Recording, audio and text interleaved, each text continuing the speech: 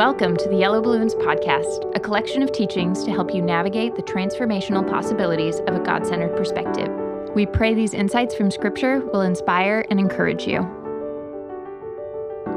In this episode, we continue through the 4th chapter of the book of James. It will show us the impossibility of serving two masters, that it is not in our nature to let in just some of one thing and some of another. We must either choose God's kingdom or this temporal world with its temporal promises. The choice is binary. Whom will you serve? So today we're going to do James chapter 4. It's the chapter with 4 therefores. So chapter 4 has 4 therefores. And of course, anytime we see a therefore, we want to see what it's there for. And these therefores are going to kind of drive the logic of this chapter. Now, chapters 1 through 3 of James, we've seen that what James wants us to do is win at life through walking in the wisdom of God, in the ways of God, by faith, instead of walking in the ways of the world. And it's been a very consistent theme that he's repeated multiple times, and nothing's going to change today. So let's just start with 4:1. Where do wars and fights come from among you? Do they not come from your desires for pleasure that war in your members? You lust and do not have. You murder and covet and cannot obtain. You fight and war, yet you do not have because you do not ask. You ask and do not receive because you ask amiss, that you may spend it on your pleasures. Adulterers and adulteresses, do you not know that friendship with the world is enmity with God? Whoever therefore, so there's our first therefore, whoever therefore wants to be a friend of the world makes himself an enemy of God. Okay? So, if you want to be a winner, this book is all about winning. What's the easiest way to be a winner? If you want to root for the winning team, what's the easiest thing to do if you're going to root for the winning team? Figure out who the best team is and then become a fan of them, right? Isn't that the best way to do? You know, the biggest selling jerseys is the New England Patriots because they've won a bunch of Super Bowls. It's a very logical thing to do. So what he wants us to do here is get on the winning team. And this kind of goes back to some of the other lessons we've had. There's kind of this gear shift thing that we have in life where we're either in the world gear or we're in the God gear. And there's no in between. There's no like middle ground where you can have a little of each. We're one or the other. So the best way to get on the winning team is to choose the winning team. And the winning team is God's team. But what he says here is that if we try to have some of the world, it just pollutes being on God's team. We can't do it. And it makes us an adulterer or an adulteress. And unless you think to yourself, well, that can't be talking about a believer. Well, remember, the word brethren's in here 15 times. He never changes audience. He's always talking to believers. And that made abundantly apparent in verse 5. Or do you think that the Scripture says in vain, the Spirit who dwells in us yearns jealously? This reminds me of Galatians chapter 5. Let's just go there real quick. It's a classic text that we really can't go over too often because it's our daily existence. Galatians chapter 5, verse 16. I say then, walk in the Spirit, and you shall not fulfill the lust of the flesh.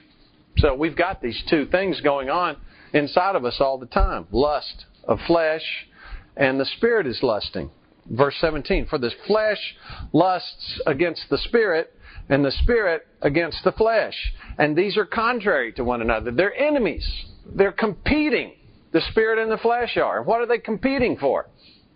They're competing for us. We are the chooser. We're the ones that might shift the gear knob to decide which of these is going to have the dominance in us. There's no mix and match. There's no little of this and a little of that. It's one or the other. We get to choose, but we choose one or the other. So, which is it going to be? And it's pretty strong words here. James says it. You know, if and when we choose the world, we're an adulterer, an adulteress. Now, why would that be? Well, we are all the bride of Christ. One of the things I like to tell women when I get a chance to talk to them about this subject is we as males need you to show us what it means to be a faithful bride. Because your example is how we're supposed to act to our husband, Jesus. We're supposed to be responsive. We're supposed to follow that husband's lead. And if you haven't noticed, it's not a bent of males to do anything anybody else says at any time. We kind of like to do things our own way. It's a problem for us. Okay? But it's a problem for us all because we have this pleasure inside of us. Let's just flip back to chapter 1 real quick. We have seen this before. He says, verse 13, let no one say when he's tempted, I'm tempted by God. Because he just told us to have joy when we encounter various trials, because God lets us go through difficult circumstances. And those difficult circumstances are a fantastic opportunity for us to prove our faith and have it refined like gold. It's an awesome opportunity for us. But it's not a temptation. Temptation comes from within us. Let no one say when he's tempted, I'm tempted by God, for God cannot be tempted by evil, nor does he himself tempt anyone. Each one is tempted when he's drawn away by his own desires and enticed. Then, when desire has conceived, it gives birth to sin. Sin, when it's full grown, brings forth death. So we still, as believers, have this opportunity because we've got this problem inside of us, this flesh. The flesh is still there. And to the extent we nurture it, or to the extent we follow it, we get sin and death.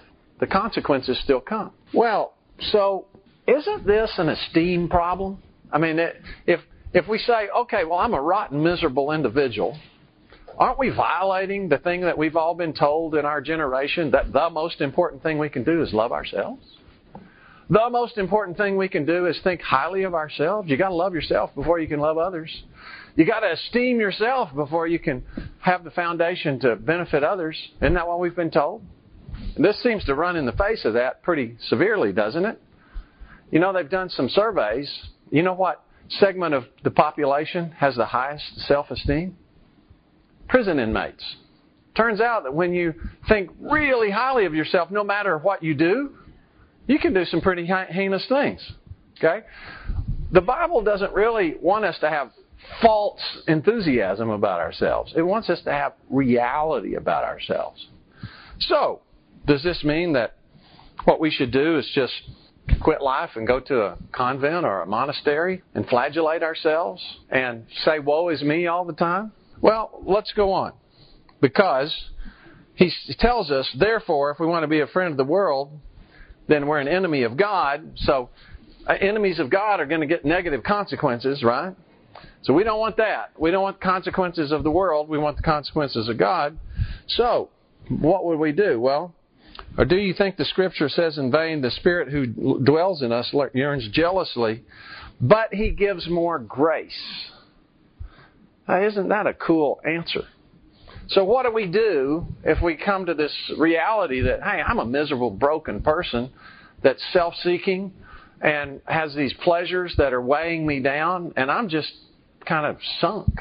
I'm on the wrong team by my nature. What do I do?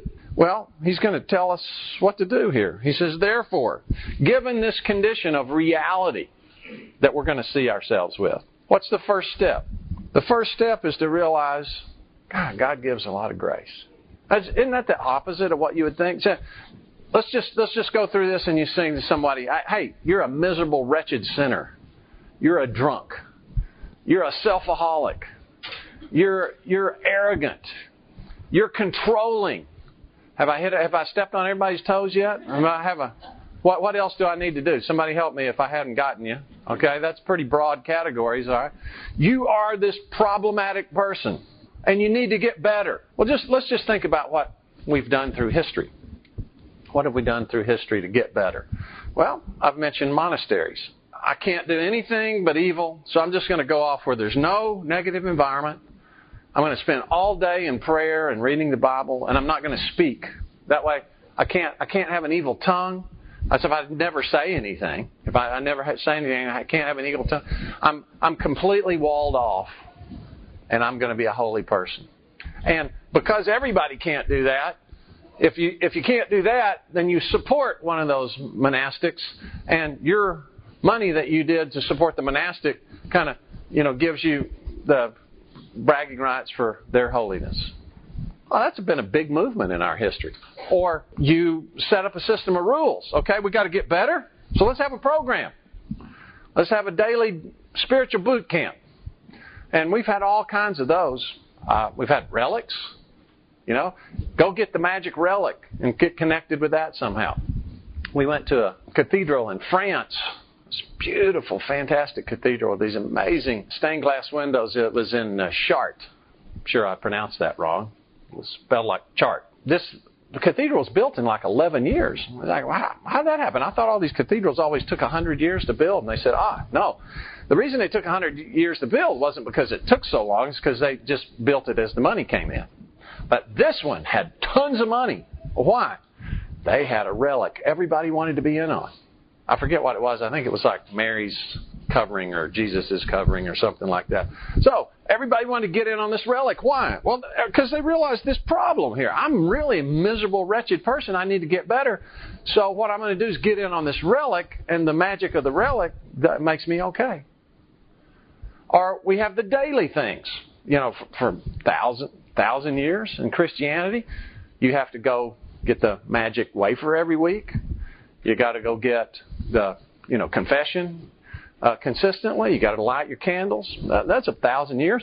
And then, of course, Protestantism came along, and we replaced that with the daily devotional, the Methodist movement, which was started by the Wesleys. You have a method, and you get up every morning at 5 o'clock, and for 2 hours you sing hymns and do Bible study. And that's carried over into kind of the segment of evangelicalism we're in. Okay, how is your devotional life? If I want to ask you a real spiritual question, how is your devotional life? Like somehow, how long and what, and when you get up and all that kind of stuff is a measure of how you're doing. Well, this doesn't say any of that. This doesn't say anything about, okay, because we have this massive problem inside of us, that we have this lust for pleasure, this flesh, therefore find a method. Therefore do a retreat. Therefore, it doesn't say any of that. It says, therefore, God gives more grace. That's why we need more grace all the time, because we can't fix this. It's just a fundamental problem. You know what's cool about that? It means we don't have to justify ourselves. We can just receive daily God's grace. Therefore, He gives more grace. But then he goes on. Therefore, he says, God resists the proud, but give grace to the humble. Now, here's the problem with all of those things that we've talked about, monasticism and everything else. They're all self-improvement programs. And you know what? If you have a fundamental nature problem, you can't improve it. I'm a living example of this. All of us are. So what do? Well, God resists the proud, but give grace to the humble. Now, this is a problem for us because we've all been taught that grace is unmerited favor. So, when we say He gives grace to the humble, it's hard for us to process what that means, because it sounds like He gives grace to people based on what they do, and we've been told you get grace not based on what you do. So, let's work this out. Now, let me work with you on this word grace for a minute. It's the Greek word charis, C-H-A-R-I-S. We get our English word charismatic from this. A person who's charismatic is a person who gets great favor based on the way they act. Okay? They act in a very favorable way. Well, all charis means is favor. And I want to show you, if you'll look at Luke 2:52, I'll show you this. Luke 2:52 says, and this is about Jesus when He's a boy. And Jesus increased in wisdom and stature, and in favor, charis, could be translated grace, because it's the same Greek word, and in favor with God and men. And this is a bone that I have to pick on an ongoing basis with theologians and translators. They give us these technical theological definitions as though the Bible always means that when the word pops up. And then they use the English word when it fits the technical definition. They use a different English word when it doesn't.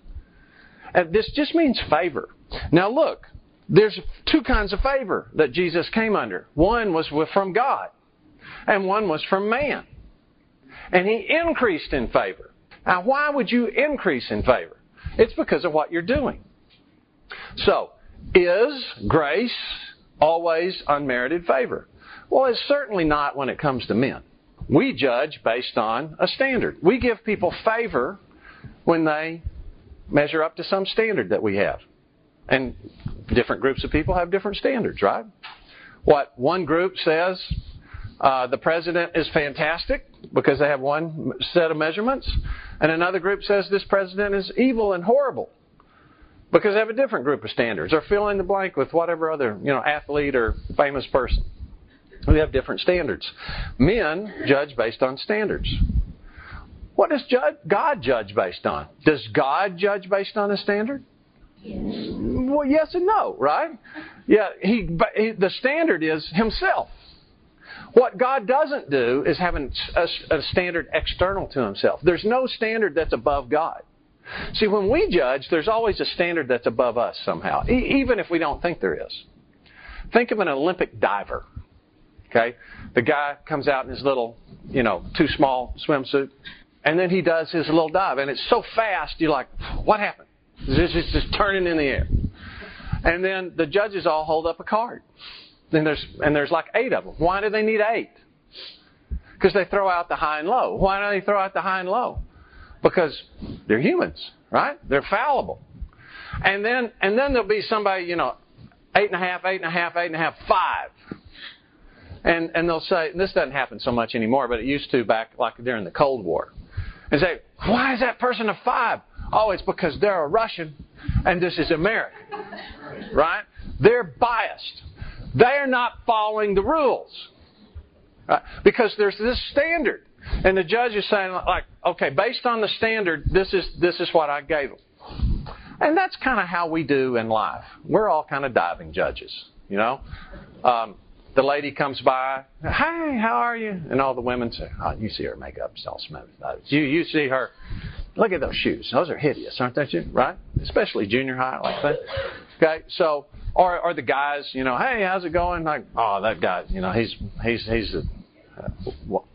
I can't think of an example. Grumble. Do we have these external standards that we judge with? God doesn't have that. God judges based on Himself. Now, does God give unmerited grace? Well, yes, in the sense that He gives favor based on what He decides to do. He always decides. We will never be able to stand before God and say, hey, you gave me a 7.0 and you weren't following the rules. My dive of my life was a 9.5, and let me show you why. And God said, oh, God, I kind of messed up. I didn't see those. There isn't anything like that. When God judges, He judges based on Himself for whatever reasons He decides to judge, and that's it. That's the way it's going to be. Now, is God going to make distinctions? Well, think of the parables.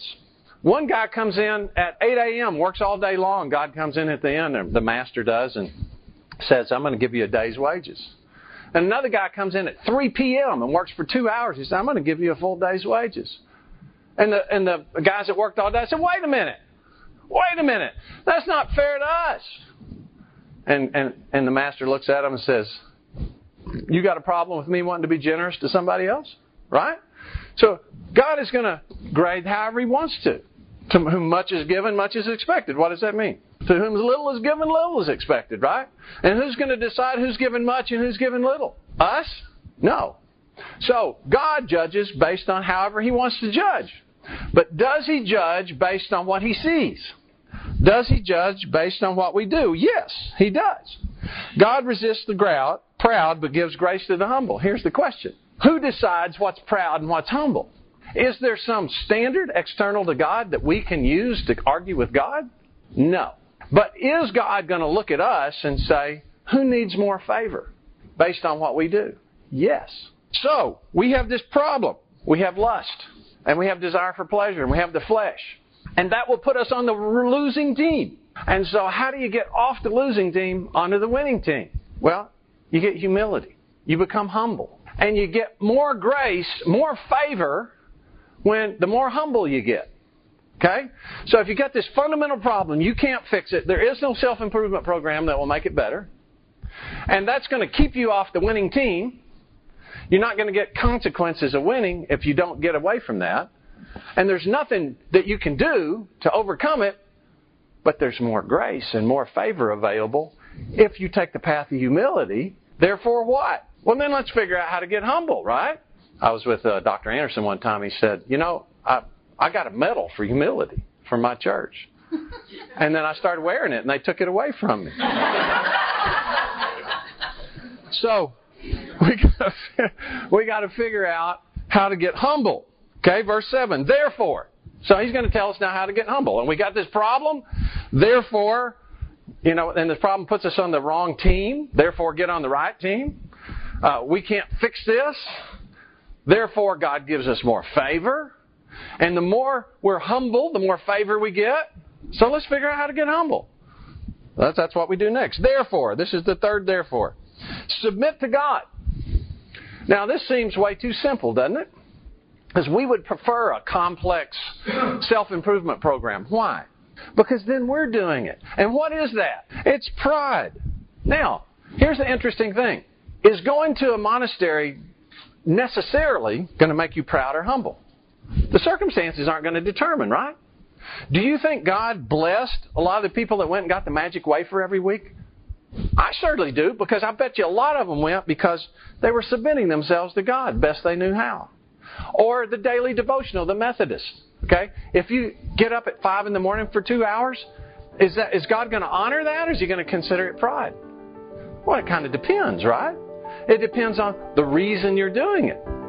So all these things can be fantastic, and all of them can be self-improvement that God would reject. It's not the thing we do. It's the reason we do it that's going to matter. This teaching will continue in the following episode. Thanks for listening to the Yellow Balloons podcast.